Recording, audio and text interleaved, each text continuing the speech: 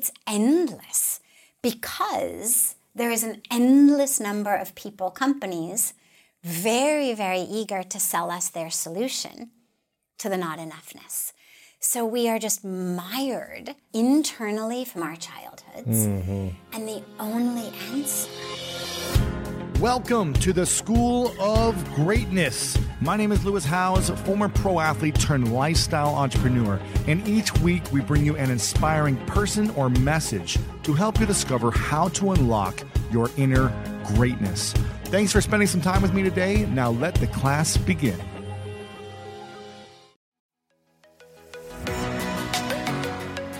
We've all been there. You have a question about your credit card, you call the number for help and can't get a hold of anyone if you only had a Discover card. With 24/7 US-based live customer service from Discover, everyone has the option to talk to a real person anytime, day or night. Yep, you heard that right. A real person. Get the customer service you deserve with Discover. Limitations apply. See terms at discover.com/creditcard. They say plants like music. Yeah, no, like really, they respond to the vibrations of it, which means that this playlist you're listening to, the plants are too. You know what else plants like? Organic soil from Miracle-Gro. It's made with all the best stuff like wood fiber and compost. Plus, it's OMRI certified organic, which officially means it's made with superior ingredients. And when you give your plants the stuff that makes them happy, they won't judge you on your iffy playlist. Hear that, plants? So go ahead and give them Miracle-Gro. At Amica Insurance, we know it's more than a life policy. It's about the promise and the responsibility that comes with being a new parent. Being there day and night. And building a plan for tomorrow, today. For the ones you'll always look out for, trust Amica Life Insurance. Amica. Empathy is our best policy.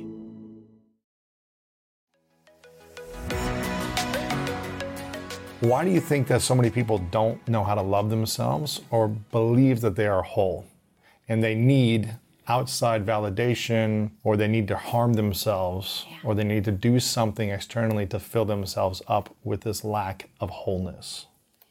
Beautiful. And interestingly, it goes right into my story in terms of, for me to give you something that isn't just theoretical, in terms of what I know and how I know this. We are tragically in this culture. It's universal, and yet it's much more in the Western culture than it is in the East. I've lived in India now almost 26 years. And while they have a lot of other issues, the inability to see themselves as worthy, as full, as complete is not nearly as epidemic as it is here. And I think one of the reasons is that culturally here, we are really raised from early childhood to believe that who we are is based on what we do. And it's very innocuously seeming in the beginning. So for example, how many parents say to their kids, "Oh, you're such a good boy, you cleaned up your room."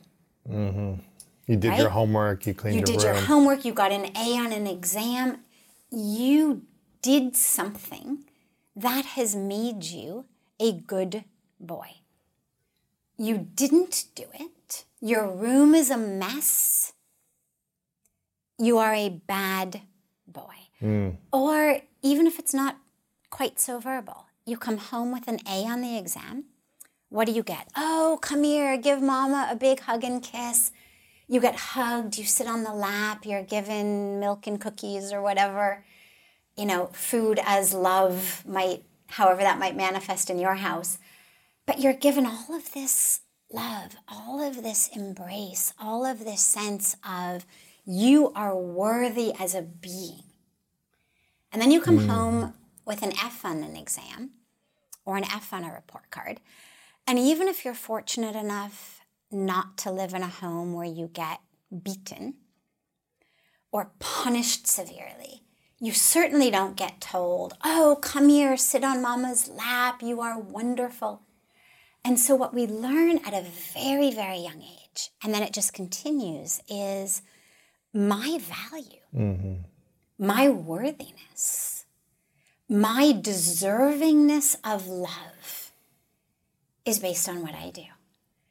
And when I do it right, I do it well, I succeed by whatever the standards are, I am worthy, worthy of love, worthy of occupying my place on mom's lap becomes planet Earth. Right.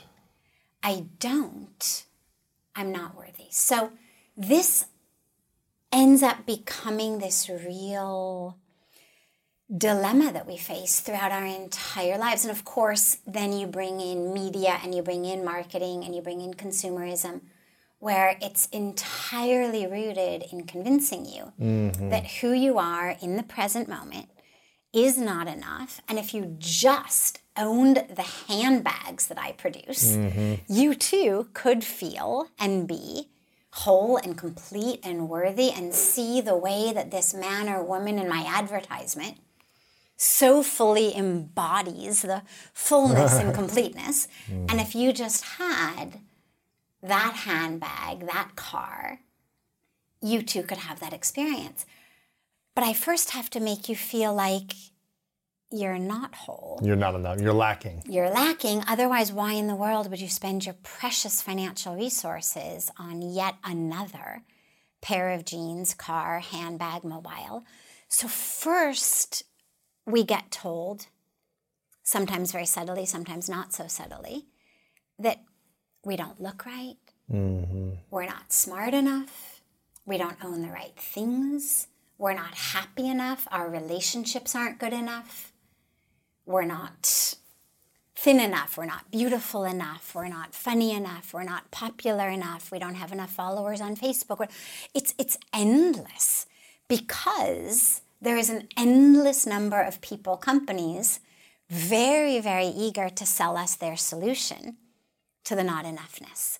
So we are just mired from internally from our childhoods. And then in this constant barrage from outside in not enoughness. And the only answer is to dive deeply. And this is the only thing that I found. I mean, when I came to India, and obviously we'll get more into the story later on, but when I came to India at the age of 25, I absolutely felt I was not enough, that there was something inherently wrong with me. Well, I had experienced sexual abuse as a child and then abandonment, both by my biological father, and then severe eating disorders. So it's all rooted in, for me, there's something wrong with me. I was abused, therefore I must have deserved it. It was sexual abuse, therefore my entire worthiness as a human being is rooted in this physical body. I was then abandoned by the same person, meaning not right, not enough. And then the eating disorder is all about every minute. This physical body experience, sense of fullness or emptiness, depending on the moment, is not right and needs to be changed. It's empty, we need to fill it. Then it's full, we need to empty it. Right. Not the right way, though. Well, obviously not the right way. No, nobody would say binging and purging is the right way to experience anything. Not the natural processing of food, Absolutely but not. the emptying of, the other way.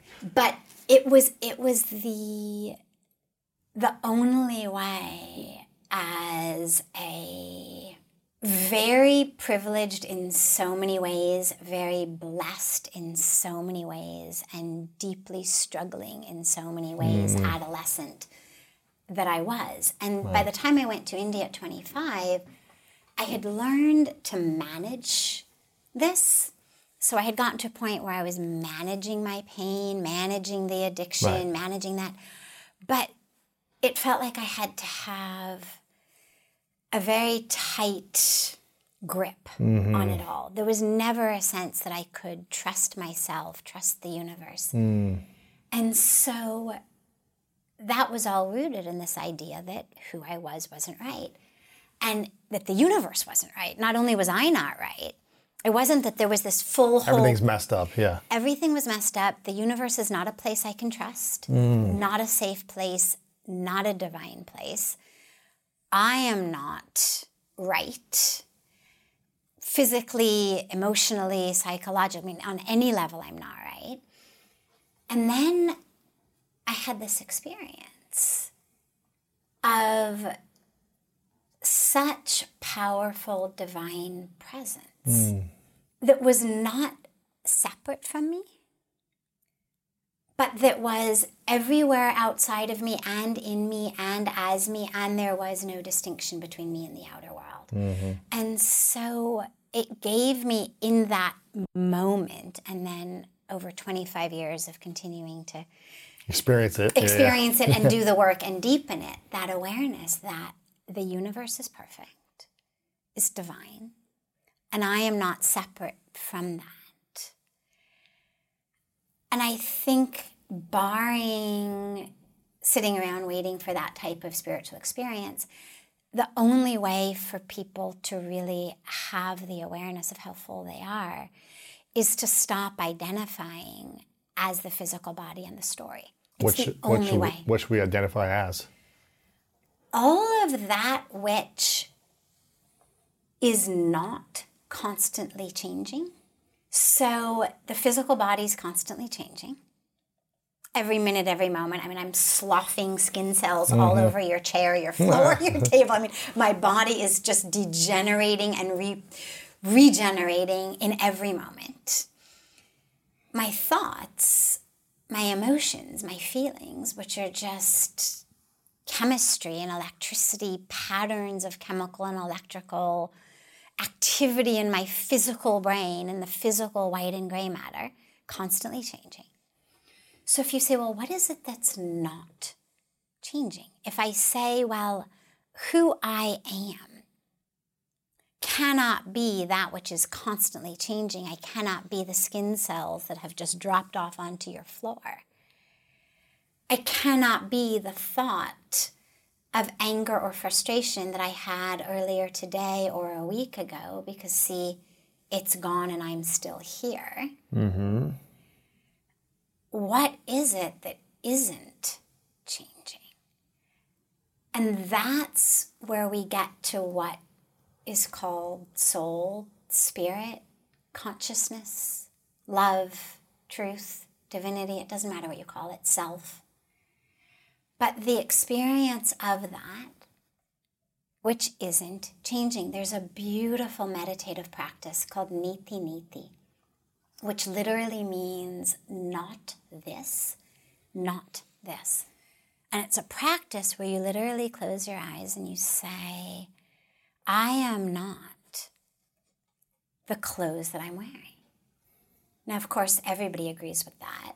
Obviously, we change our clothes. We don't change who we are. And then you go deeper. I'm not the skin beneath my clothes. Well, okay, I mean, we've all been sunburned and peeled and understood that who we are doesn't change when our skin peels. Well, I'm not the blood flowing beneath my skin, because our blood cells regenerate. We donate blood. We get blood transfusions. And you just go deeper and deeper. I'm not my organs. Again, the cells of the organs regenerate, not every 3 minutes, but every 7-8 years. And then you get into, so you go through all the physical things that seem very clearly physical. And as you go step by step, you don't let yourself go to the next step until fully there is a sense of yeah with every statement. So it's not just you say it because, you know, you watched this interview and I said that it's true. You wait until in you, you know it is true. And then you go to the next level. And then you go deeper. And then you get into what we think of as not physical, but actually is, which again are our thoughts, our emotions. And you say, well, I'm not my anger because, see, I still exist when I'm not angry.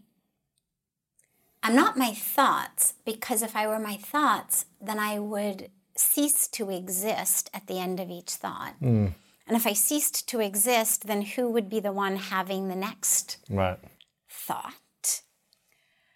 I'm not my feeling state. We now know neurologically. I mean, they've done all kinds of fun experiments. I was a neuropsych student, so I love all the neuropsych research.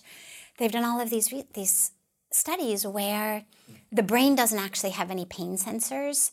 So while you wouldn't remove someone's skull just for the fun of it, if people are having their skull removed for some other purpose, having brain surgery or whatever, they can do things where they literally with metal rods stimulate different parts of the brain, and you can make people happy, sad, sexually excited, crying, angry. And we even know it chemically. I mean, why is it that you feel differently when you are drunk or on drugs than you do when you're not? All that you've done is added chemicals. You haven't changed who you are. You've simply changed the chemistry of your brain. But your feeling state, your thoughts change because the chemistry has changed. And all of that simply means, well, I'm not the chemistry in my brain. I mean, I am not the serotonin and norepinephrine and dopamine sitting in vesicles at the end of each neuron waiting to get ejected into a synapse, obviously. So if I'm not those, then I'm not my thoughts or my feelings or my emotions. And you simply like peeling back the layers of an onion. I am not this, not this. And you finally reach a state where there is nothing left to not be. And it's a state that the Hindus refer to as everythingness. The Buddhists refer to as nothingness. But it's ultimately the same experience. You could think about it as in, let's say that I had a glass jar of air. And then that glass jar broke. What do you have? Well, everything or nothing. Exactly, right? So some people would say, well, oh my God, now I have nothing because I had this glass jar of air, it broke, now I don't even have that. Or you could say, well, you know, I used to only have the air in the jar. I have all of it, yeah. Now I've got it all. Either way. But you practice this, and it's such a powerful meditation because it reminds you, I'm not these things. Meaning, if I'm not my body, obviously I'm not my color, size, shape, age, gray hair, wrinkles, bank account, career, relationships. I'm not any of that. And I think from my own personal experience and from what I've learned, immersed in spiritual India for 26 years, that's actually the only way to really know how worthy and full and whole you are, is by realizing that there is no place that you end and the world begins. By recognizing that you are not separate from creation, that you are not separate from the universe. I mean, I can tell you things, but that's not actually going to benefit you unless you experience it yourself. It's like me reading off a menu or a recipe or telling you about lunch. It's not going to benefit you till you eat it. So we have to have the actual experience of knowing. And the only way to really know that without judgment, I mean, otherwise if I say, well, I'm worthy, and you're like, well, I don't know. I am not necessarily in agreement with that. The only way to really know it's true is when you realize that you are one with the universe, with the divine, by whatever that means to you, however you conceive of the divine, by any religion, any spiritual tradition, path, concept. The divine has to be infinite. I mean, if God lives in a box, then it's not God. It's something else that lives in a box. Right.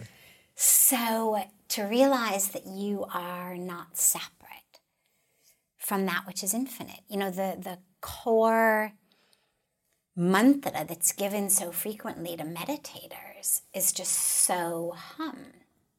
So on the in-breath, hum on the out-breath. And it means I am that. Capital T that. I am that. I am the creator. I am the creation. I am the universe. I am perfection. I am wholeness. I mean, I am that. Mm-hmm. That's beautiful. I think it's hard for people to quiet themselves enough to even think that process, to practice that process of I'm not my hair, I'm not my skin, I'm not this. Yeah. I think most people are so concerned with the pressure or the stress of life or the responsibilities that a lot of people don't take that time, at least in this part of the world. So what is something people can do if they don't, live in India, if they have these stresses, to consistently remind themselves that they are infinite love, life, truth? You've got to give it time. I mean, I'll give you also some practices throughout the day, but those only work when you've got a foundation. And it takes some time, but here's the thing, Lewis. We're all busy, but we're running in the wrong direction. Mahatma Gandhi said so beautifully, he said, what is the point of running so fast when you're running in the wrong direction? We've got all of this speed, but we have no direction. I mean, it's like saying, I know I've got this broken leg, but I don't have time to go to the hospital and actually get it set because I've got all these errands I have to do. You'd be like, well, ultimately, in the long run, it's going to be so much easier to run your errands when you can walk rather than be on crutches or with a walker or in a wheelchair. I mean, in the not so long term, I'm not even talking about next life, talking about next month. One of my favorite parts about my job is that I get the opportunity to travel a lot. And in fact, I'm recording this right now while I'm in Mexico. And actually, I was thinking about something that I wanted to share because I get a lot of questions from so many people about different side hustle ideas. So here's one for those of you out there that are on the go a lot like I am or traveling a lot. When you're staying in your Airbnb on your trips, have you ever thought about how you could be making extra money by hosting through Airbnb while your home is vacant? If you're interested in an extra stream of income, Airbnb hosting is an easy place to start, and it's like giving your home some company while you're away. Your home might be worth more than you think. Find out how much at airbnb.com/host. Hi, it's Martha Stewart. I spend a lot of time thinking about dirt. At 3 a.m., at all hours of the day, really. What people don't know is that not all dirt is the same. You need dirt with the right kind of nutrients. New Miracle-Gro organic raised bed and garden soil is so dense, so full of nutrient-rich, high-quality ingredients. Miracle-Gro is simply the best. At Amica Insurance, we know it's more than a life policy. It's about the promise and the responsibility that comes with being a new parent. Being there day and night, and building a plan for tomorrow, today. For the ones you'll always look out for, trust Amica Life Insurance. Amica, empathy is our best policy. If you give it a few days now, you actually go to the hospital and you actually let them set the leg and you actually deal with maybe having a plaster on it for a little while or whatever it may be, what you're going to find is that as you move through the rest of your life, everything is easier. But if you work yourself up into this illusion that you are too busy now to set that leg, you're just going to suffer forever. Right. So we've got to devote some time, but it doesn't have to be. I'm not saying you have to move to the caves or move to the Himalayas or go for a 3-month silent retreat. I'm talking 15 minutes a day. Yeah. I mean, really, 15 minutes a day. Obviously, if you've got more, great. But it doesn't take that long. And the moment that you get a foundation, you know, when you build a house, it takes a long time to wire it. But once the house is wired, you don't have to rewire it. You just plug something in. Turn it on, yeah. Exactly. Yeah. And that's what ends up happening. So I would say make a commitment that you're going to dedicate 15 minutes a day. If you can do it 15 minutes twice a day, nothing like it. And don't think of it as something that's really super complex, because I think that also scares people. They're like, well, until I've got time to go to some meditation retreat for 2 weeks or 3 months and really learn, I'm not going to start. Meditation is an undoing of that which is not true. And it's really just a being with you. And it is, so it's not complex, it's not esoteric. It's just being with you. But you who is not your thoughts, you who is not the constant fluctuation of what we call the mind stuff. And so, I mean, there's a million ways to do it, but the simplest and easiest way is just to watch the breath. Just sit. Just allow yourself to merge with your breath. Don't try to change it. Don't judge it. Don't analyze it. Just become one with this flow of life force. And what happens that's so beautiful when you do that is, you know, you begin by realizing, okay, I am inhaling, I'm breathing in from outside into inside, and I'm exhaling from inside to outside. But as you do it, slowly, slowly, that border and boundary between inside and outside dissolves, and there is no inner and there is no outer. And there just becomes breathing. And you've got this experience of that oneness with the world. And it may simply begin as losing the awareness of where your thigh ends and the pillow begins. You know, it's not like you're going to necessarily have that full experience on the first time, but simply being able to be present with the breath. And then using, for example, a mantra of just so hum, I am that. Or it can be anything, doesn't matter, whatever works for you. It can be 1, 2. Nobody should feel like, well, I'm, you know, anti-religion, I'm anti-Sanskrit, I'm anti-everything. No problem. 1, 2. In, out.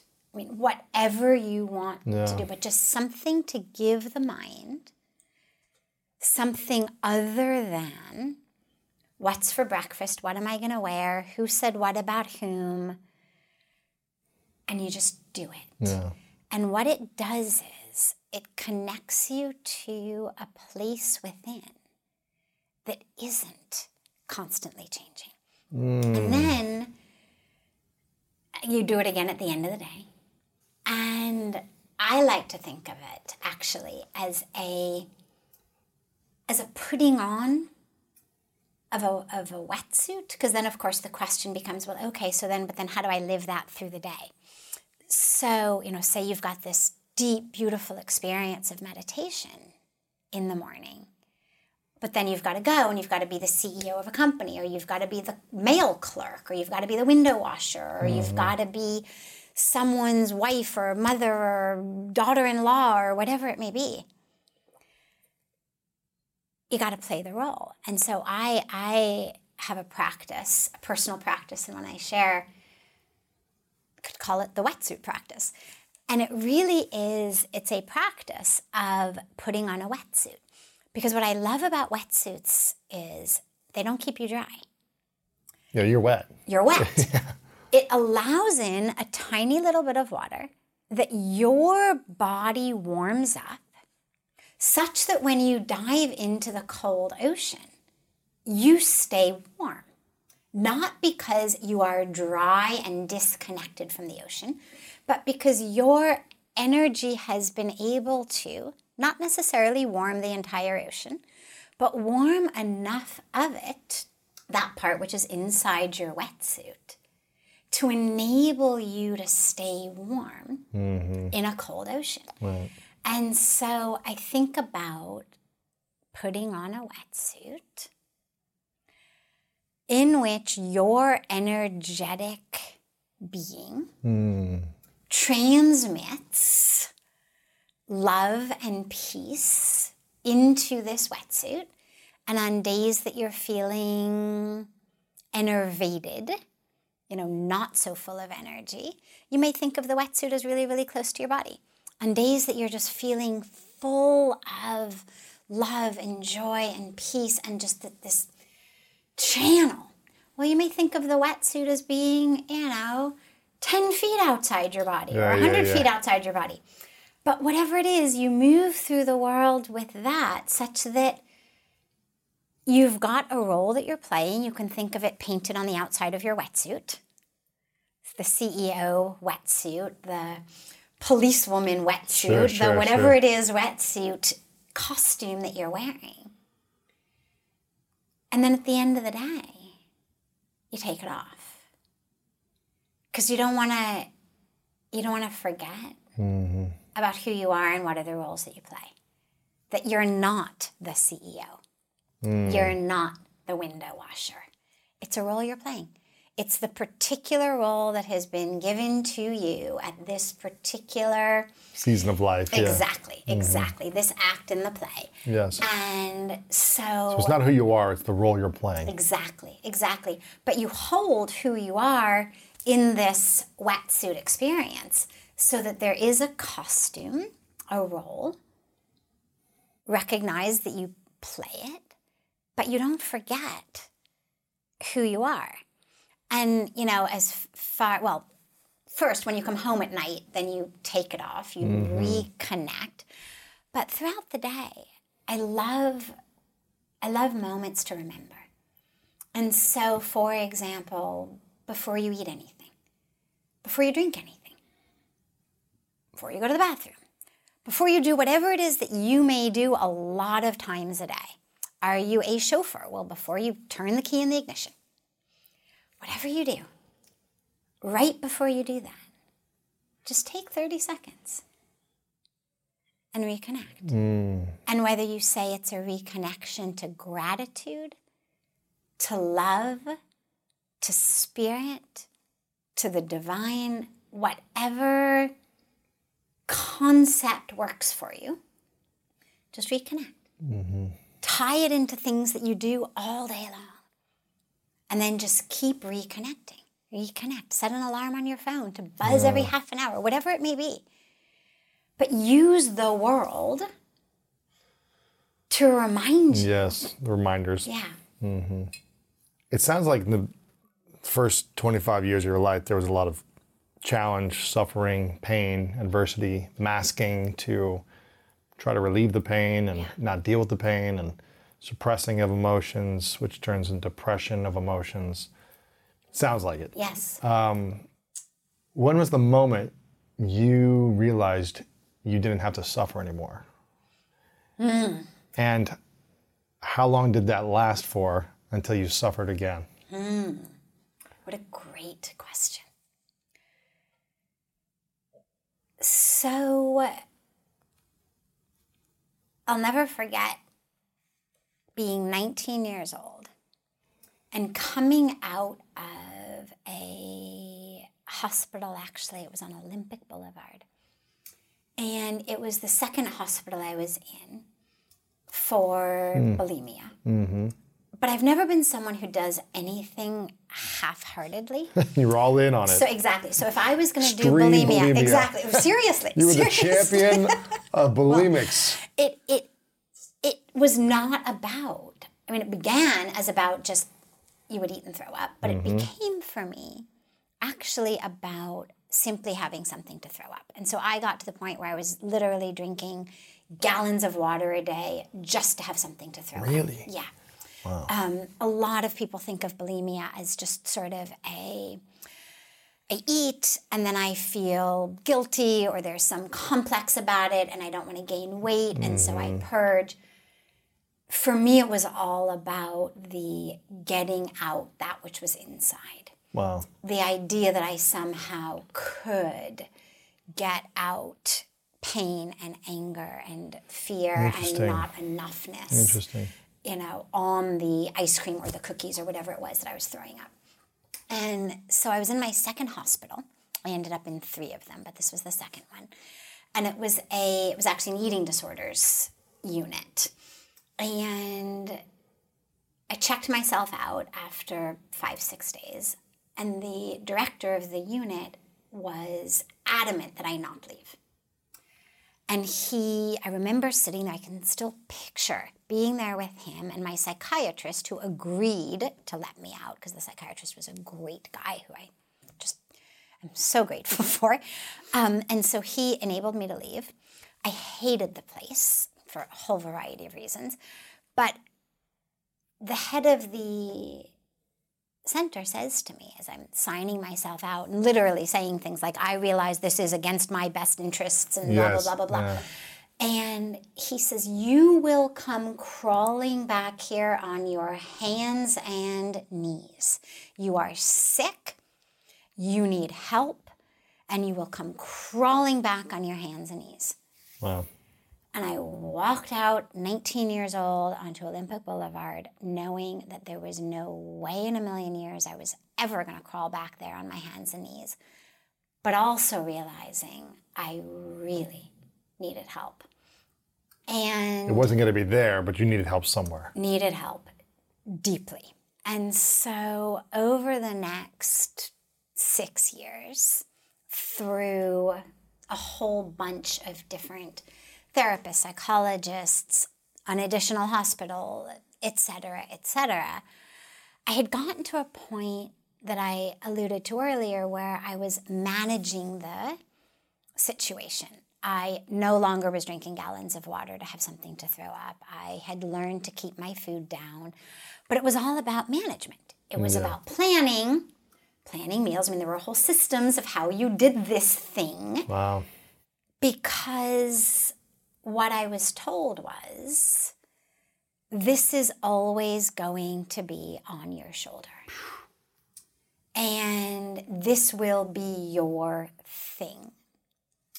Always on your shoulder. You can learn to manage it, but you will always have this. And so I really believed that managing it was the very best that I was going to get to. And the truth was, everybody I knew was managing their lives. Not everyone was bulimic, but everyone had things that they were just managing. Whatever it was, people were just managing their lives. Some were managing better than others. But the idea that you could actually be free, that suffering could actually end, not simply be managed, was something that never occurred to me. Interesting. Yes, with a death grip on my food, my relationships, my schoolwork, my mind, I could manage. But freedom? Right. Obsessive control of our, there was no way in my mind that I actually could be free. Life had to be controlled. It had to be controlled. And whether it was, driving back home from halfway to my PhD program to make sure I had turned off the coffee pot, or whether it was my meals, or whether it was my relationship, life had to be controlled and managed because the universe couldn't be trusted. Because I couldn't be trusted. Right.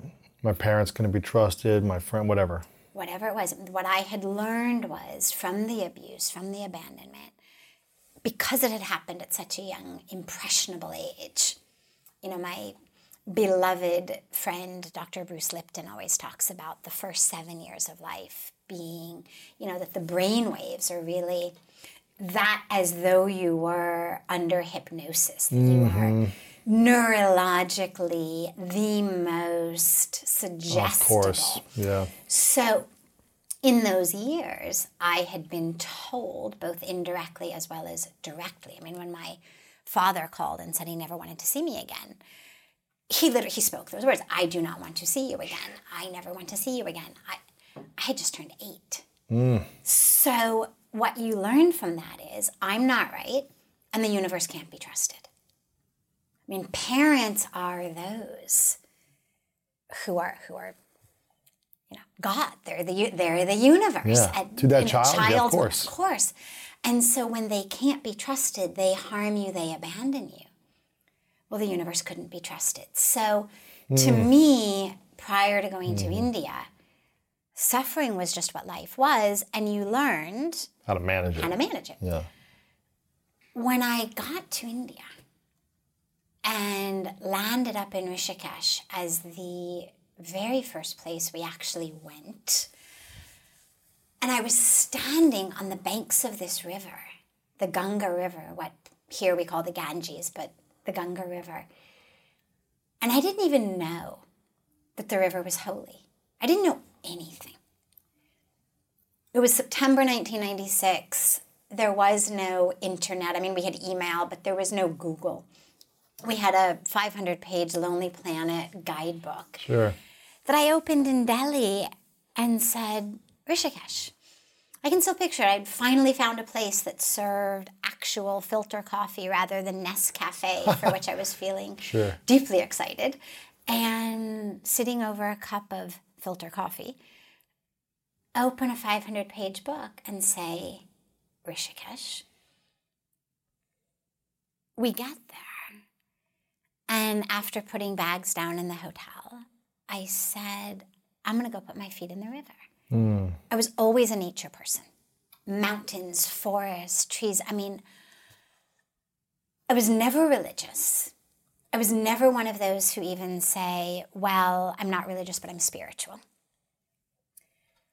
I was raised in a Reformed Jewish family. I was bat mitzvahed, but it was much more about the culture. Like, it was about making my grandparents happy. It was never about God. Right. It was about the ancestry, the history, my family. The rituals, exactly. Uh-huh. So I get down to this river because I wanted to freshen up. I was hot, I was tired. We had traveled. It was hot, it was sweaty. We had to carry all of our bags across the bridge because the driver had not told us there was a boat. He had just said, you cross bridge.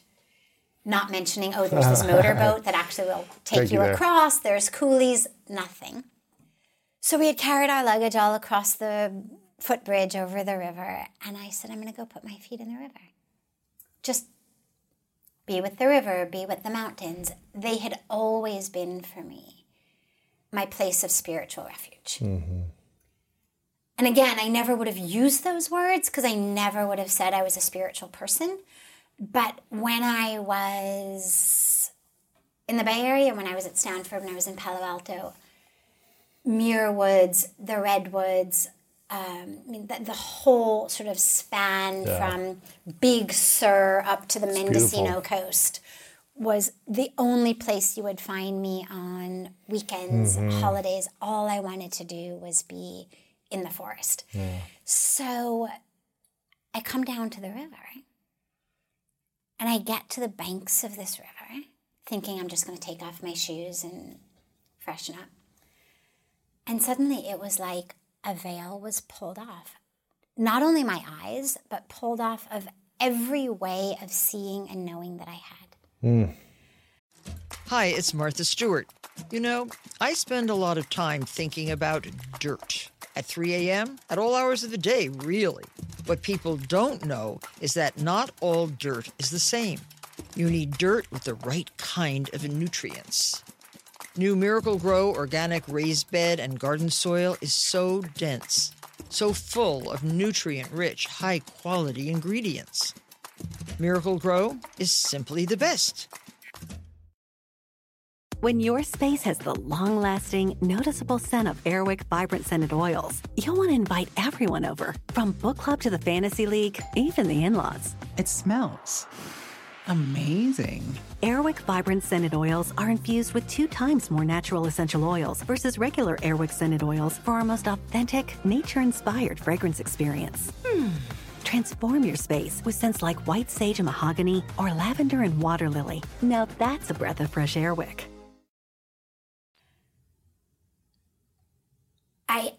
I could see, not just visually, but with every way of seeing and knowing that I had the presence of the divine. Everything I saw was divine. It began with the sacred river, but then it stayed as I moved my head, and now I'm looking at steps, and I'm looking at children, and I'm looking at a telephone pole, and it didn't matter what I was looking at. The background kept changing, but the foreground of just this divine presence was in everything. Mm-hmm. And I was not separate from that. And I burst into tears. Wow. I mean, just sobbing.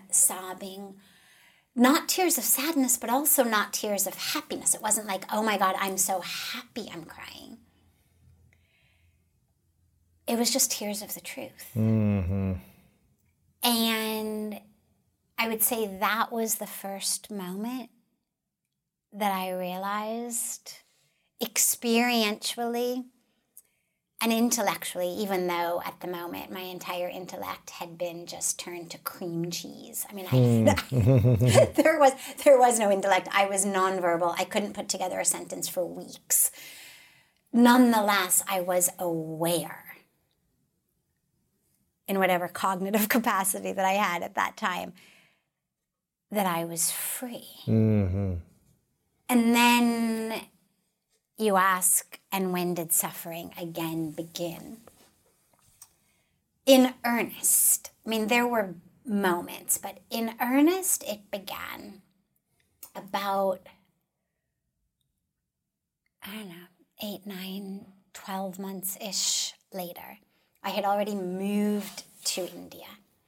You went home to the U.S., then came back. Exactly. And I mean, I knew from that moment on the banks of the Ganga that that's where I was meant to stay. Yeah. I was meant to be there. Why, how, where? I mean, I didn't even know I was going to live at Parmarth Nikethan Ashram, where I now live. I had not even been in the ashram. I only discovered the ashram about a few days later, when I found it as a much nicer pathway to get from the hotel to the banks of the river. They had sent me, originally the guys at the hotel desk had sent me down this alleyway, which, it's an Indian alleyway. It's not very aesthetically pleasing. Yeah, garden and temple. Exactly. So I discovered one day that there was this parallel path, which was full of gardens and temples, and it was exquisite and it was clean. And so Parmarth Nikethan became simply my pathway. And as I was walking through it one day, I heard a voice. And the voice said, "You must stay here." Now, I was not a mystic. I was a scientist. I was an academic. I did not hear voices. The only people in my entire frame of reference who heard voices other than Joan of Arc were schizophrenics. Right. And since I knew I wasn't Joan of Arc, and I really hoped I was not schizophrenic, I did what any self-respecting scientist would do, which was I ignored the voice. And I kept walking, and about 30 seconds later, I heard it again. And again, I turned. And if there was a voice, somebody must have spoken. And there was no one. Whole pathway, no one. And I was just about to ignore it for the second time when I remembered a vow that I had taken on the airplane.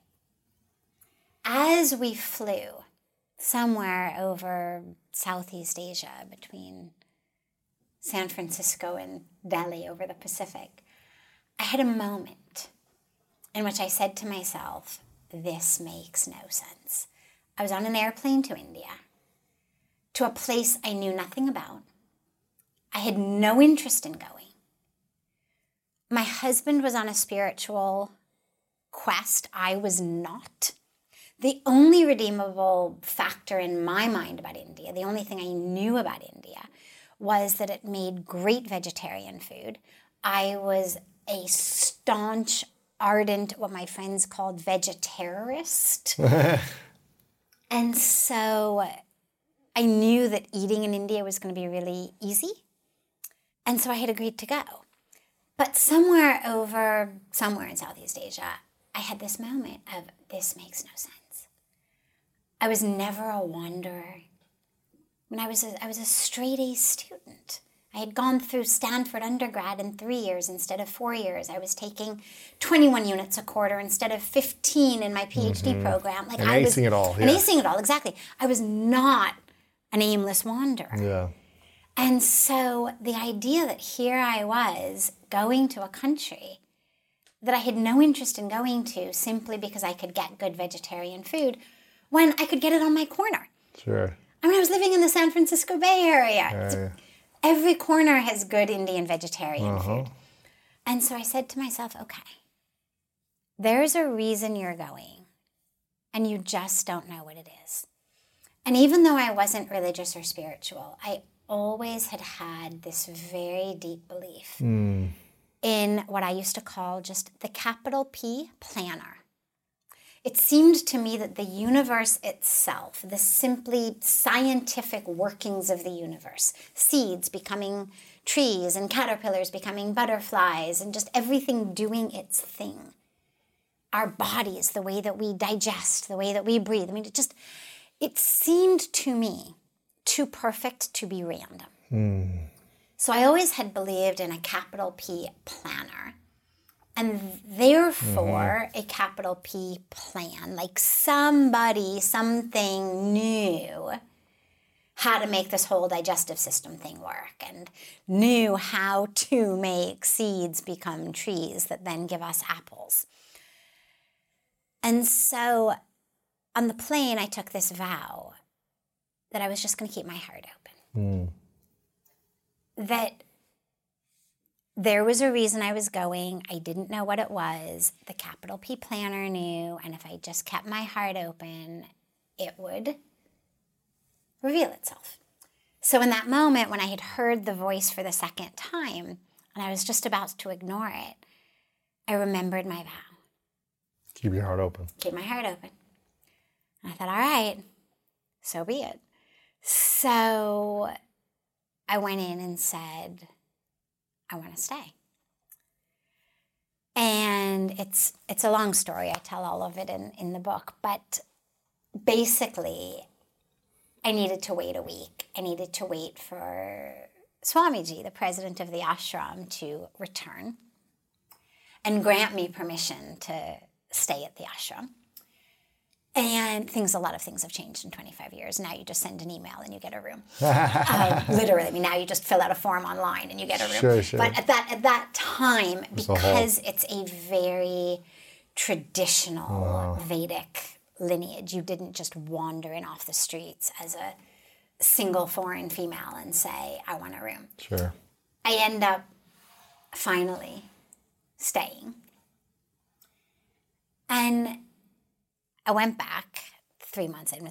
There's so much. We're doing the story in a very fun way, but I had all of these incredible experiences there of just ecstasy and expansion. But going back to the question of suffering, on the third or fourth day of being there.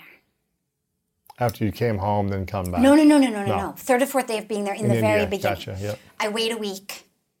Swamiji, the president, who I didn't know at the time, was this very renowned, very revered, majorly famous spiritual leader, master. He comes back and he, of course, gives me permission to stay. But when I meet him, I was palpably aware that I was in the presence of a being who was different, Sure. energetically different than any being I'd ever been in their presence before. And I knew that that was where I was meant to stay. I mean, I had known a week earlier that I was meant to be on the banks of the Ganga, but where, how, I didn't know any of it. Once I met him, I realized, oh, okay, it's here. It's in this ashram. It's with him that I'm meant to be. So I stay. My husband ends up traveling all over. He was not interested, much to my dismay, actually. I thought I had found the right ashram and guru for him, but he was not interested in anything that I had found. Sure. So he needed to forge his own path. So he was off traveling, and after a few days, I asked Swamiji about fear, simply because it was the time of darshan where he met people.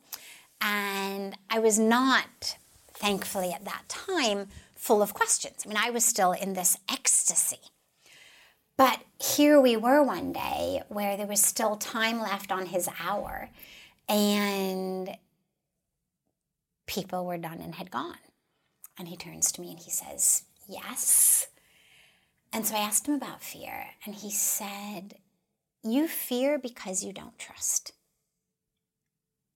And I then gave him my story.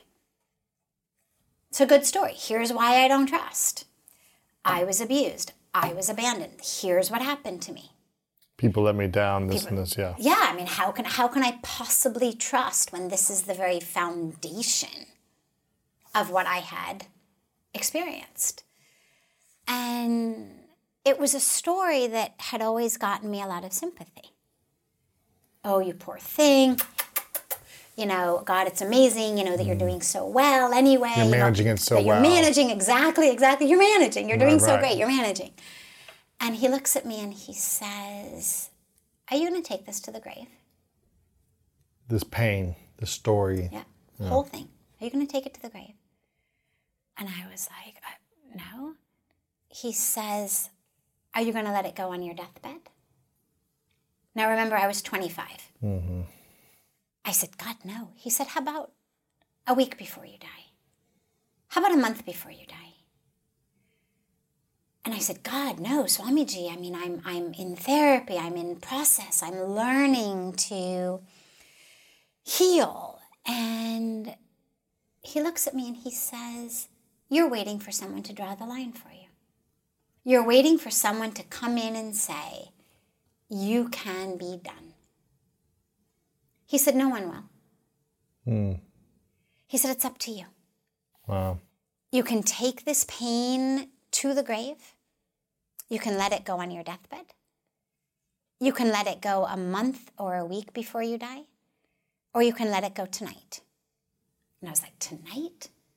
And he said, yeah, we have this beautiful lighting ceremony on the banks of the river. It's called the Arati. He said, I'll have them give you one of the oil lamps. You wave the oil lamp. And then he said, after the ceremony, I want you to go and stand in Ganga, stand in the river.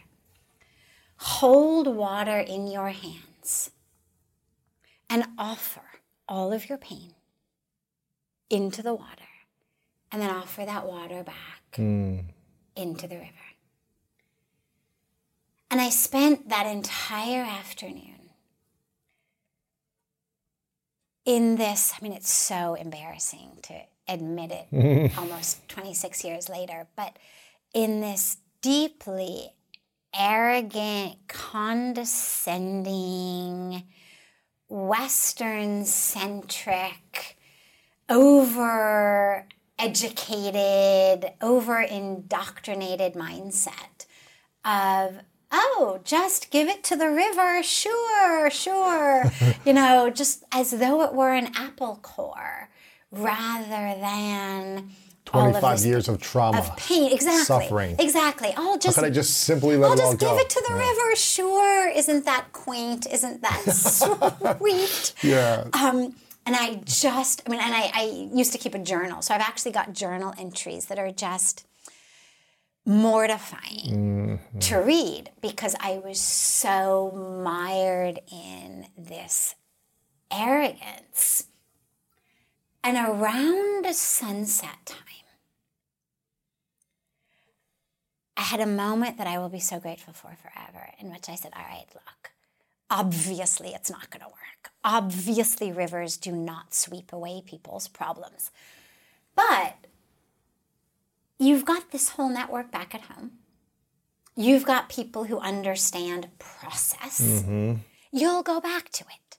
Right now you're here, and simply out of respect for the being who gave you the instruction, a being who is revered. Yeah. Give it a try. Just do it sincerely. Yeah. Sincerely was, my adverb. It's not going to work, but I'm just going to do it sincerely. Yeah. I will not mock it. I don't do things half-heartedly anyway. Yeah. I'm just going to try it. And so I do. And I stand in that river. And I pray. And I cry. And I pray. And I cry. And I pull up every memory that I had of pain, of trauma. And I offered it into the water that was in my hands until I could see my biological father's face in front of me and forgive him. Wow.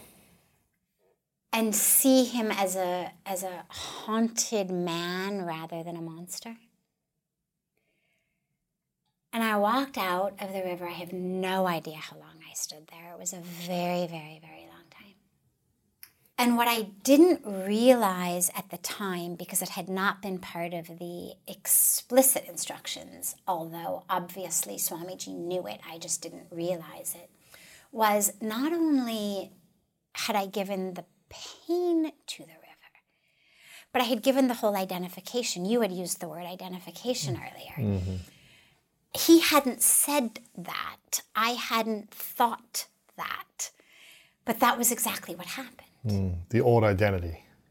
The whole idea of I am a victim of or survivor of, this is my story, that ended up being given as well. And what happens when we hold on to the victim, pain, trauma story versus when we let the identity of victim, pain, trauma go? Well, it's the difference between being free and being stuck. Yeah. If I've got an identity as one who was harmed, even if I say I'm no longer living in the emotional reality of pain and anger, but nonetheless, I've got the story of it, well, then I can never be free. I mean, those are then the boundaries and the borders of what is possible in my life. Yeah. I am the one who was harmed, betrayed, lied, cheated, got the short end of the stick, whatever our story may be. So how do you tell your story now so that it doesn't become something that you're identified as, but this was an older identity? Like, how do you phrase it? Because language is powerful for the mind and the heart. How do you do that? So that's really interesting because... So obviously you tell your story in the book and you're sharing your story and now. And for 25 years, I hadn't. I mean, that's why people who know me were so shocked to read the book, because people were like, oh my God, I had no idea. And there were people who felt as though I had been less than honest. We're telling the full story. That I hadn't for 25 years said, oh, and by the way, this is what I had experienced. Yeah. And the reason that I had not was it no longer was my story. Now, I have to just go back for a moment, which was I spent many, many, many months after that happened trying to find it again, because in the really interesting workings of my own brain and psyche. I was just convinced that there was no way that had happened and that I had simply repressed it, suppressed it. Here you are, BPMs high, sweat dripping, body moving, tongue panting. You're working hard, real hard, and you're thirsty. You need vitamins, nutrients for peak performance and energy. And your plants do too. Aw, I mean, just look at the little guy. Water-soluble plant food from Miracle-Gro is full of essential nutrients. Just a little scoop into your watering can and boom, instant feeding and bigger, more beautiful plants. It's kind of like a sports drink for your plants. You may have to suffer from heat, but your plants do not. At Amica Insurance, we know it's more than a life policy. It's about the promise and the responsibility that comes with being a new parent. Being there day and night, and building a plan for tomorrow, today. For the ones you'll always look out for, trust Amica Life Insurance. Amica, empathy is our best policy. Locked it off into some corner of my dissociating mind, and that it was still there. You mean after you let it go in the river? Yeah. Yeah. And I walked out in this experience of such freedom and such joy. And over the next several months, I found myself trying to evoke feelings of sadness and pain, anger. And anger. And could I get myself to want to binge and purge? Could I feel like a victim? And I couldn't do it. But it took months for me to finally stop trying to prove to my lowercase s self that I hadn't just locked away this pain. Because, we're so indoctrinated. Yeah. So indoctrinated into this is how it is. You are sick. You are a victim. You are an addict. You are suffering. The idea of freedom was so inconceivable to me that I couldn't, my lowercase s self couldn't easily accept that it had happened. And my capital S self was just full of such love and compassion. Peace and harmony. And I remember these internal experiences of sort of the uppercase S self in me being like, sure, no problem. Yeah, you want to remember that? Sure, you will go there again, no problem. Because if you need to do that to prove to yourself that it doesn't trigger you, okay? So how do we tell the story? The story, right. So I hadn't told the story for 25 years. I finally told it through the book in a way in which it's a telling of a story. I did try to get back in touch with the emotion. Because, see, even though it's no longer on a deep level my emotion, empathically, I can still connect to the young girl to whom that happened. It's not like she has ceased to exist. Right. It's just, she's not me. Right. You've outgrown her. And so... But is she still inside of you? Is there a young 5, 7, 8, 10-year-old inside of you that had an experience? Inside is such an interesting question.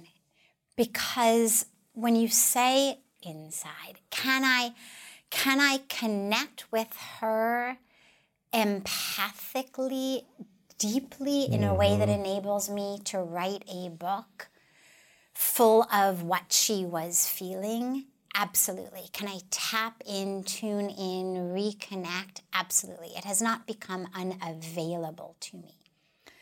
But it no longer is the way that I self-identify, the way I move through the world. It no longer is part of my experience of either lowercase s self or capital S self. So I tell the story as her, but then as she who has morphed has evolved into me. Yeah. Exactly. And the reason that I did tell the story, finally, was because and I did it very consciously, because I realized, I mean, to me, if you had asked me 15 years ago, I would have said, or even 10 years ago, before I started writing it, are you ever going to share this? I would have said, well, if someone ever specifically asked me, I've never lied about it, I would never lie. If someone were going through it and said, have you ever, I certainly would open up and share. But because it's not how I identify, it's just not how I move through the world, and so it's not, hi, nice to meet you, I'm Sadhvi Bhagwati Saraswati, oh, and by the way, this is what happened in the first 10 years of my life. Yeah. But I realized something really deep and important, which was that there seemed to be this divide between spirituality and humanity. And that those who are spiritual seemed to be expected to be not human. As in, thou shalt not be hungry, thirsty, tired, upset, frustrated, sexually aroused, whatever it may be, angry. And that those who are any of those things are not yet really spiritual, or worse, disqualified from being spiritual. And that, yes, we have beings, my guru is one of them, who really came out of the womb like this. So there are beings like this, and their stories. And of course, before I wrote my memoir, I actually wrote his biography 10 years ago. And it's inspiring and it's beautiful.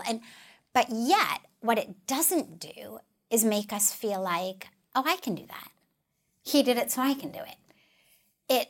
It's awe-inspiring. It makes you want to bow at his feet and ask for blessings. But it doesn't make you feel like, oh, yeah, all right, I can do that. Sure. And that it started to seem like we were in a place where I was having so many people preface their questions to me. I lead something called satsang, which is it literally means in the presence of truth. Okay. But it manifests more as a spiritual question and answer session. People ask questions and I serve as a vehicle, a channel through which answers come. I'm acutely aware it's not my knowledge or my wisdom, but it's coming through me. And people started to preface questions with, well, I know that you would never think like this, but, or I know I could never be as pure as you are, but, and I realized, oh my God, not only is this horribly incorrect, factually not true, but it's really detrimental to their spiritual paths, that as long as they can keep me on a pedestal and feel like I'm cut from some different cloth, it prevents them from having to step up to the plate of their own spiritual their higher life. self, yeah. Exactly. And that I had a story that was not someone who came out of the womb enlightened, that was not someone who was not interested in boys or girls or sports or parties or alcohol or drugs or sex or anything, and I realized that all of these people really had this vision of me as this sort of angel virgin who descended from the Stanford clouds onto the banks of Ganga. And that not only wasn't it true, but it was detrimental to their spiritual path, because they needed to know that if I did it, so could they. And that really became the whole point of the book. Is Hollywood to the Himalayas is physically my journey, but for all of the people reading it, it's not about you having to move from Hollywood to the Himalayas. It's about a shift in how you think from what I call the Hollywood way of thinking, which is you are a body, and this is the answer to the question of how do we let go of our stories. Our stories are this Hollywood way of thinking. You are your body. Its size, its shape, its color, its age, its race, its religion, its socioeconomic status, its ethnic background, its gender identity, its sexual orientation, what's in its bank account. I mean, the whole shebang.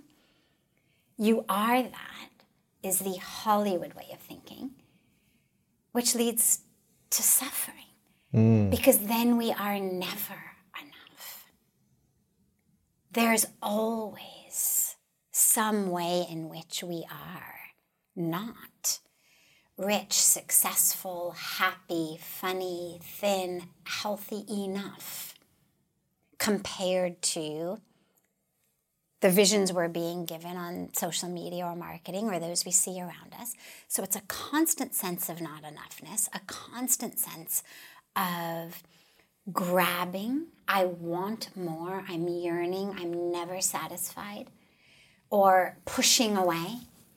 What in Sanskrit we speak about as rag and dvesh, the likes and dislikes, that which I'm pulling toward me, that which I'm pushing away, the yearnings and aversions, you could say, in which we suffer.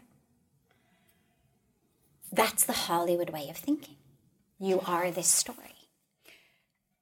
And then there's the Himalayan way of thinking, which says, you've got a body, and it's a temple.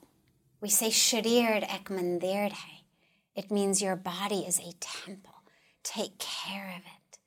Love it. Honor it. Respect it. But you're not it. It's a vehicle. And so when we shift that mindset, and that's what through telling my story and how I learn all of the lessons, because of course, after the moment of ecstasy, there's a lot of lessons left to learn. Sure. I actually stopped halfway through a story earlier somewhere on when the suffering had come back, where someone had said something that hurt my feelings. And I went into Swamiji all wrapped up in, I've been insulted and I've been hurt and, who I am isn't right. And he looks at me and he says, you are the stupidest smart person I know. Wow. Stupidest smart person I know. He says, how is it that someone as smart, as in you've been so educated, you've got these degrees from the best institutions, how can you be so stupid? And he didn't mean it in a derogatory, the core of who you are is wrong. And I had been there long enough to know him and to take it as the slap awake rather than the slap of you are wrong. It was literally just a slap awake, like wake up. Come back to self. Who is it who's hurt? Who is it who has forgotten who you are, that suddenly what this person in their ego, in their arrogance, in their karmic drama has said about you, suddenly that's your story? You stood in Ganga and you let go the anger and the pain of what had been done to you by your fathers, anger and ego and ignorance and karmic drama. And now here you are, allowing yourself to get wrapped up in someone else's karmic drama. Here you are ready to sacrifice your freedom, your joy, your truth on the altar of someone else's karmic drama. They're angry. They're frustrated. They're jealous. They're in the midst of whatever karmic drama throes they are working through. You don't need to take it on. Yeah. Why would you take that on? Why would you offer your most precious thing, your freedom, your truth, on this altar of their suffering? Because of course people only bring suffering to others when they're suffering themselves. Right. So how do you manage, I don't know if manage is the right word, but how do you navigate someone else's victim suffering state of being, or whatever, drama, whatever you want to call it? They're in a state of suffering or in a lack of higher S selfness, and they're allowing the stresses of the world to consume them. How can we as individuals not take it on while also be present and have compassion and protect our energy, I guess, or our knowingness of who we are? Beautiful. Well, it depends really on your relationship with that person.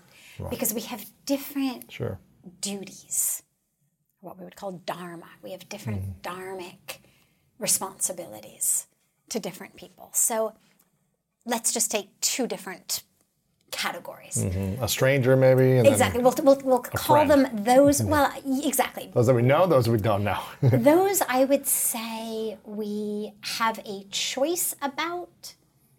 Those we don't have a choice. And when I say don't have a choice, I mean we've already made a higher choice, which is I want to be married to you, or I want to stay your friend. I've already made a higher choice that now renders me without a choice in the present moment, because I'm not going to divorce ruining you this over relationship, it. Exactly. Yes. Yeah. Compared to those we really do have a choice over, which is the person shouting on the other side of the road, and I can just cross and walk on the other street. So for those with whom we do have a choice, the equivalent of those who are just shouting, send them love and compassion from afar. Protect your energy. Protect yourself. Say a prayer for them. Send them love from your heart. May they no longer suffer. May they find joy. May they find peace. May they find health. But recognizing that in each of our individual, very human capacities, we don't actually have the ability to take on the suffering of every single human being on the planet.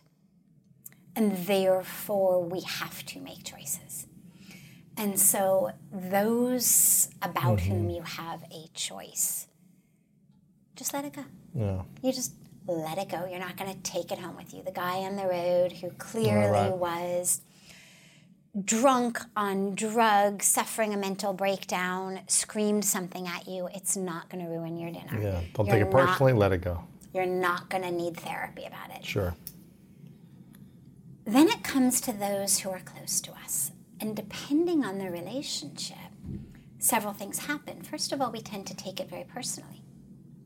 We believe it. And so we get into a very defensive standpoint of, I need to prove to you that what you have said is not true. We start arguing on merit,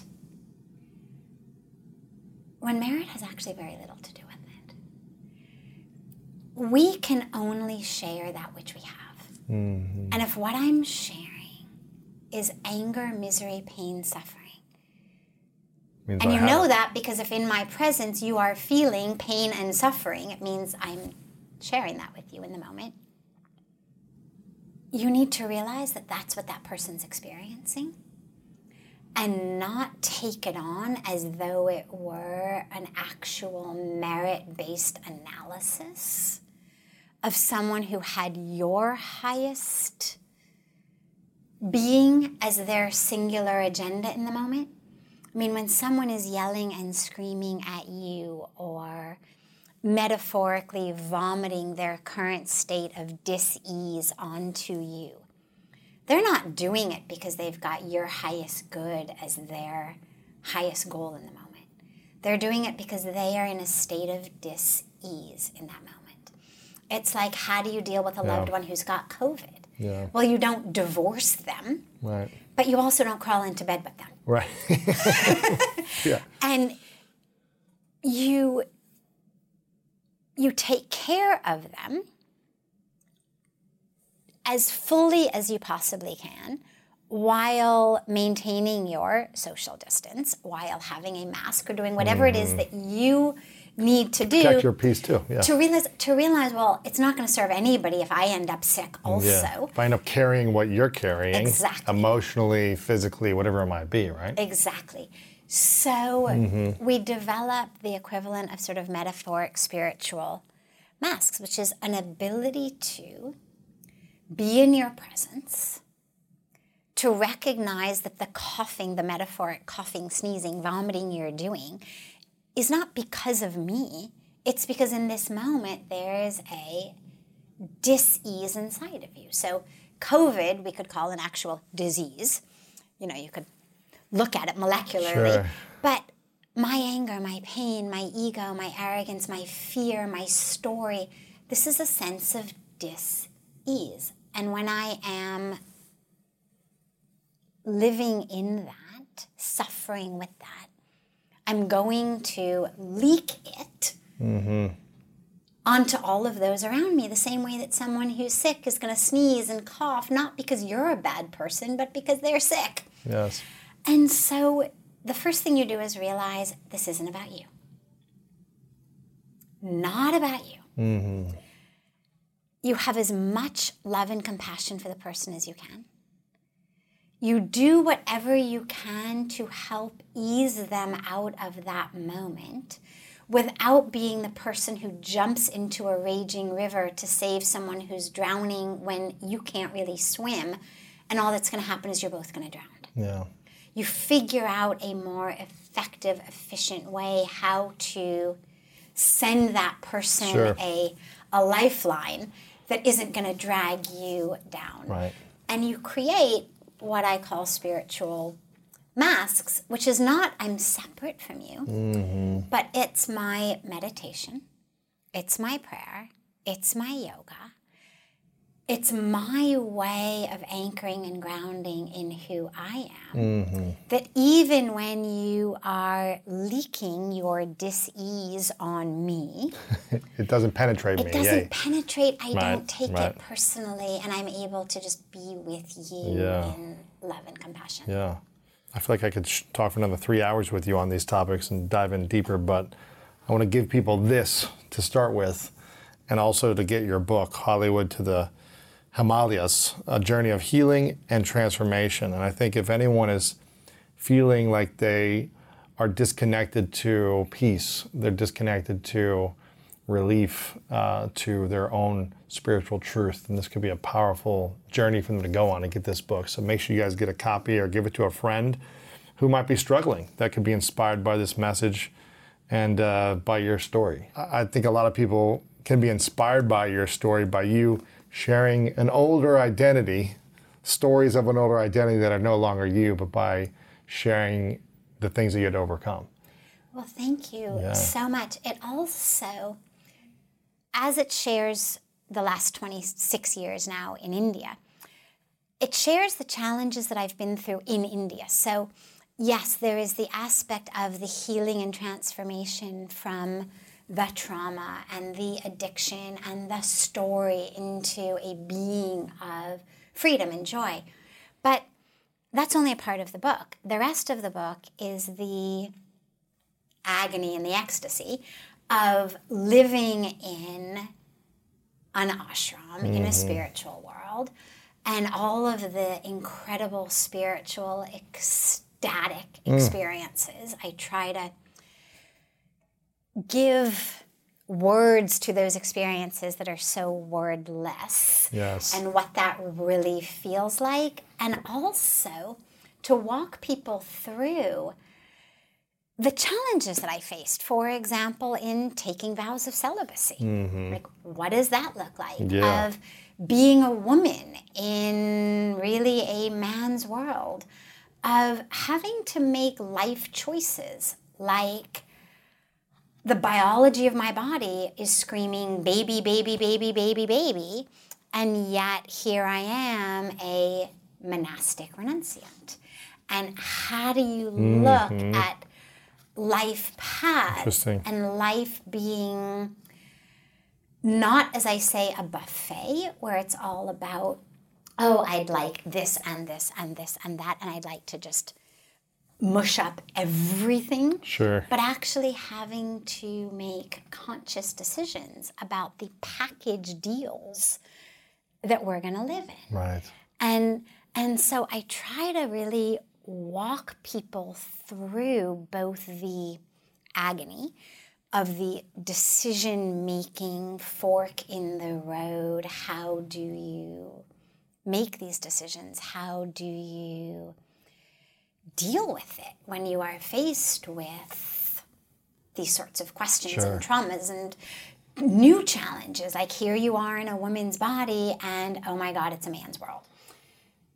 As people struggle with decisions in their life, challenges in their life, things that seem insurmountable, or package deals they're trying to figure out how to merge and what to do, I really walk people through all of these decisions and challenges of how do you do it in a way that honors spirit, honors truth, honors love, and also honors the very unique and beautiful role that you are here to play in this particular incarnation, with your gender and your ethnicity and your story and all of that. How do you honor both of those? So I'm really excited for people to be helped by that aspect of it as well, because I've certainly had my share of big challenges. Yes. Sure, that's great. I'm excited for people to get the book, Hollywood to the Himalayas.com. And where do you spend time on social media? Where should we follow you or connect with you the best? So I did also just want to say quickly, yes, you and I have been saying Himalayas because that is the correct, well, that's the way I heard you say it, so I've been saying it that way. It's the correct way to say it. For those of you who have not yet been initiated into the Sanskrit pronunciation of things, people call it the Himalayas, of course. Actually, in India, they say the Himalayas in the same way that we say Ganga instead of the Ganges. But it also is Hollywood to the Himalayas, so either way is fine. But yeah, the website for the book is Hollywood to the Himalayas, or Himalayas.com, where you can learn more about it, download some free chapters. But also, even easier is just to go straight to Amazon or wherever you get your books and order it. On social media, I am at Sadhviji. That's SADHVIJI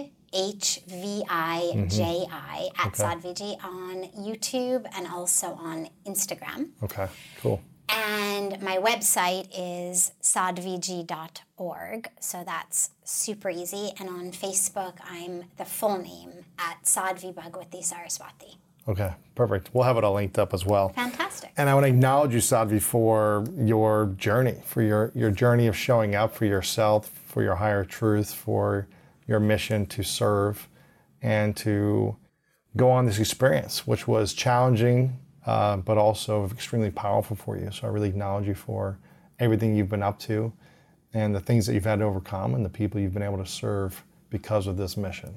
Thank you. You're welcome. You're welcome. Thank you. I feel so blessed to be able to be a vehicle, a vessel, a channel of healing for others. Yeah. It's been so beautiful to heal, but to be able to have that experience be one that brings healing and transformation to others is just such a double, triple, quadruple bonus. Yeah, it's beautiful. This is a question I ask everyone at the end. It's a hypothetical scenario. Okay. So imagine it's your last day on this physical earth. Many years away. You get to live as long as you want to live. Okay. But eventually it's that last day. And imagine you get to be, see, do, be the channel for everything you want to do in your life, right? You accomplish things you want to accomplish. You're living your life the way you want to. You're of service. All the things, they all happen. But for whatever reason, you got to take all of your messages with you to the next place. Hypothetical. Okay. The book is gone. This conversation, it goes somewhere else, right? But you have 3 things you get to share with the world. 3 lessons from all the life that you've experienced, all the life you're going to experience until that day. And these are the only lessons you could share and leave behind. Hypothetical. What would be those 3 truths for you that you would share? Wow. You should send these in advance. I know. We like to get you on the spot, though. We like to get you on the spot. It doesn't have to be perfect. You got to let go of perfectionism here, too, you know? No problem with perfectionism as long as your audience is good with a few moments of silence. Of course. The first is that grace does not discriminate. That whoever you are, whatever you've experienced, whatever has happened to you, whatever you've done, grace is available for you, there for you, ready for you, waiting for you, flowing to you, through you. And all you've got to do is open yourself. If you think about faucet, it's funny, it happens to me sometimes. I'm so used to speaking Hindi, I'm like, the null. No, null. Null is Hindi, English, faucet. You think about the faucet being on, but you've got a bucket. In India, everybody bathes with a bucket, so you turn on the faucet and the bucket fills with water. You think you've got the faucet on, but the bucket's upside down. Well, that water is flowing, but you're not able to benefit from it because your bucket's upside down. Yeah. Grace is flowing. It's there. No one doesn't have a bucket. There's no buckets with holes in them. All we've got to do is turn our bucket right side up, which doesn't require some very complex set of skills and abilities or training. It just requires an open heart and a willingness to let yourself be filled. Yeah. Okay. And the second message would be just love. Just love. Love is the highest truth, the deepest truth, the most powerful, infinite presence on earth.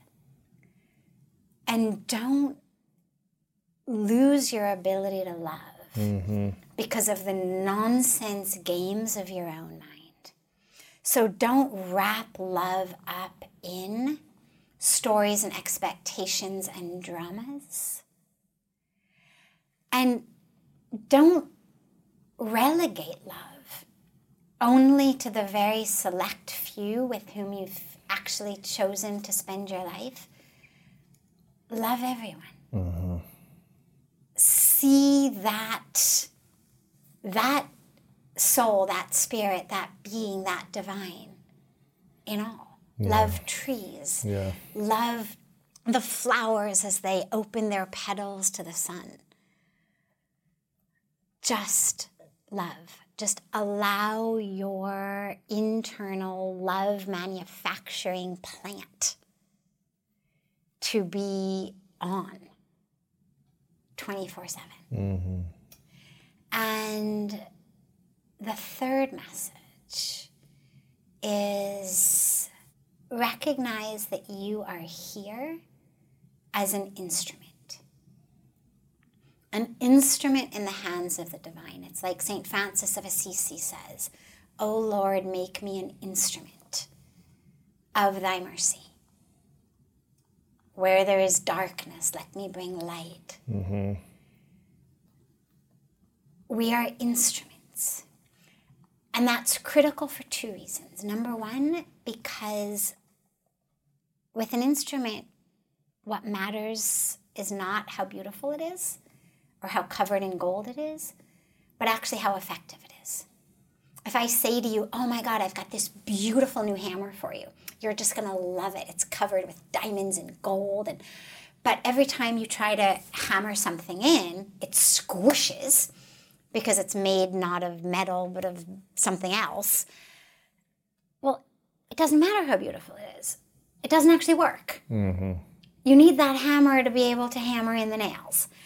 And as instruments, we need to realize that we are here to be, not diamond bedecked. I mean, if you want to be, do it. There's certainly no problem with being covered in diamonds, but remember that that's not actually the highest goal. The highest goal is to be an effective instrument of the divine flow here on earth. And there is nothing small, there is nothing big, there is nothing more important or less important. It's not about the what you do, it's about how you do it. And to realize that we are here to be instruments, channels of love, of truth, of healing for the planet. And whether it's a smile, a hug, a sandwich, or a new school, or a whole new NGO, or whatever your way of serving the being near you in that moment may be. Instead of asking yourself, what for me? Ask what through me. Mm-hmm. Because that's actually the path to the greatest joy, to the greatest meaning, to the greatest peace. It's not about what I can acquire and accumulate on my shelf. Right. It's actually about my connection to myself as that exquisite, extraordinary, unique, divine instrument. Right. In the hands of the divine by however you conceive of that. Infinite perfection. This is beautiful. I've got one final question for you. Okay. What is your definition of greatness? You, the fullest, most connected, courageous, creative you. Each of us is going to manifest greatness differently. The sun, if you put out 8 billion containers, and they're different sizes and different shapes and different colors, and some have water and some don't have water, each of them is going to reflect the rays of the sun in a different way. You're going to have 8 billion different reflections of that light of the sun. Greatness is each of us as our vehicle, vessel, instrument in our unique size, shape, incarnation, being the reflection of, the manifestation of that light. And it's going to manifest differently for every single being. But in order to manifest it, all we have to do is be connected to our true self. And in that connection, we develop courage. Because when I'm connected, then I know. You know, it's like the tree. I mean, I think about nature all the time, and you think, okay, well, so if you say, what is greatness in a tree? Well, in some trees, greatness is to grow 600 feet up. But in some trees, greatness is to grow sideways. Right. Because that tree knows my light is not up. Even though the light of every other tree around me is straight up. My light is over here. And by some amazing plan of the capital P planner, even though trees are supposed to grow up, that tree knows how to grow horizontal to the ground until she finds her light. And so having that connection to yourself, to your truth, to have the courage to grow and to become and to be who you are in your light. And then all of the exquisite creativity that then gives us of how to share that with the world. Yeah. Beautiful. Salvi, thank you so much for being here. I appreciate it. Well, thank you, Louis, and thank you so much for bringing this greatness to the world, because out of all of your viewers and all of your community, every one of them is going to have a different way to manifest that greatness. And so beautiful that you dedicate your life to making sure that regardless of what language they speak, regardless of what walk of life they're from, regardless of what their characteristics or their inclinations may be, that you're going to provide something for everyone. You know, we say frequently when we talk about the infinite nature of the divine, that it's like a mother who really only has the interest of her children eating their spinach. And for one child, she's got to bread it and then fry it. For another child, he likes it raw in, a ranch-like dip. And a third child likes it just steamed. And she's going to actually cook that spinach in 5 different ways for 5 different children with 5 different taste buds. Because all she cares about is they've got to eat their spinach. And it's like you're doing that. You're providing all of these different speakers and different teachings and different teachers and different channels of the same truth for all of your different people, so that each of them can get it in the way that's most digestible and enjoyable for them. I appreciate it. So thank you so much. Doing my best. I appreciate it. Thank you very much. Thank you so much for listening. I hope you enjoyed today's episode and it inspired you on your journey towards greatness. Make sure to check out the show notes in the description for a full rundown of today's show with all the important links. And also make sure to share this with a friend and subscribe over on Apple Podcasts as well. I really love hearing feedback from you guys, so share a review over on Apple and let me know what part of this episode resonated with you the most. And if no one's told you lately, I want to remind you that you are loved, you are worthy, and you matter. And now it's time to go out there and do something great.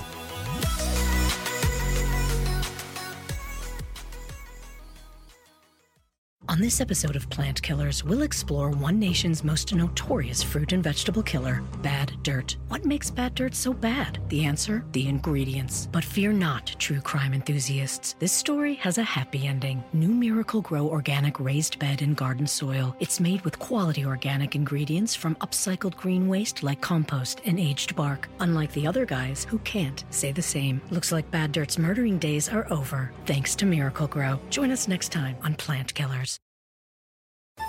At Metro, get an iPhone 12 with 5G and a dual camera system for $99.99. Take amazing pictures and share them instantly. And don't put up with life's yada yada. Yada yada. Like photo bombers. Zoom, crop out, yada yada. And bye. You don't take yada yada in life, don't take yada yada from your wireless provider. Get iPhone 12 with 5G with no activation fees and nada yada yada. Only at Metro by T-Mobile. Switch to Metro, bring your ID. This offer isn't available for customers currently at T-Mobile or that have been with Metro in the past 180 days.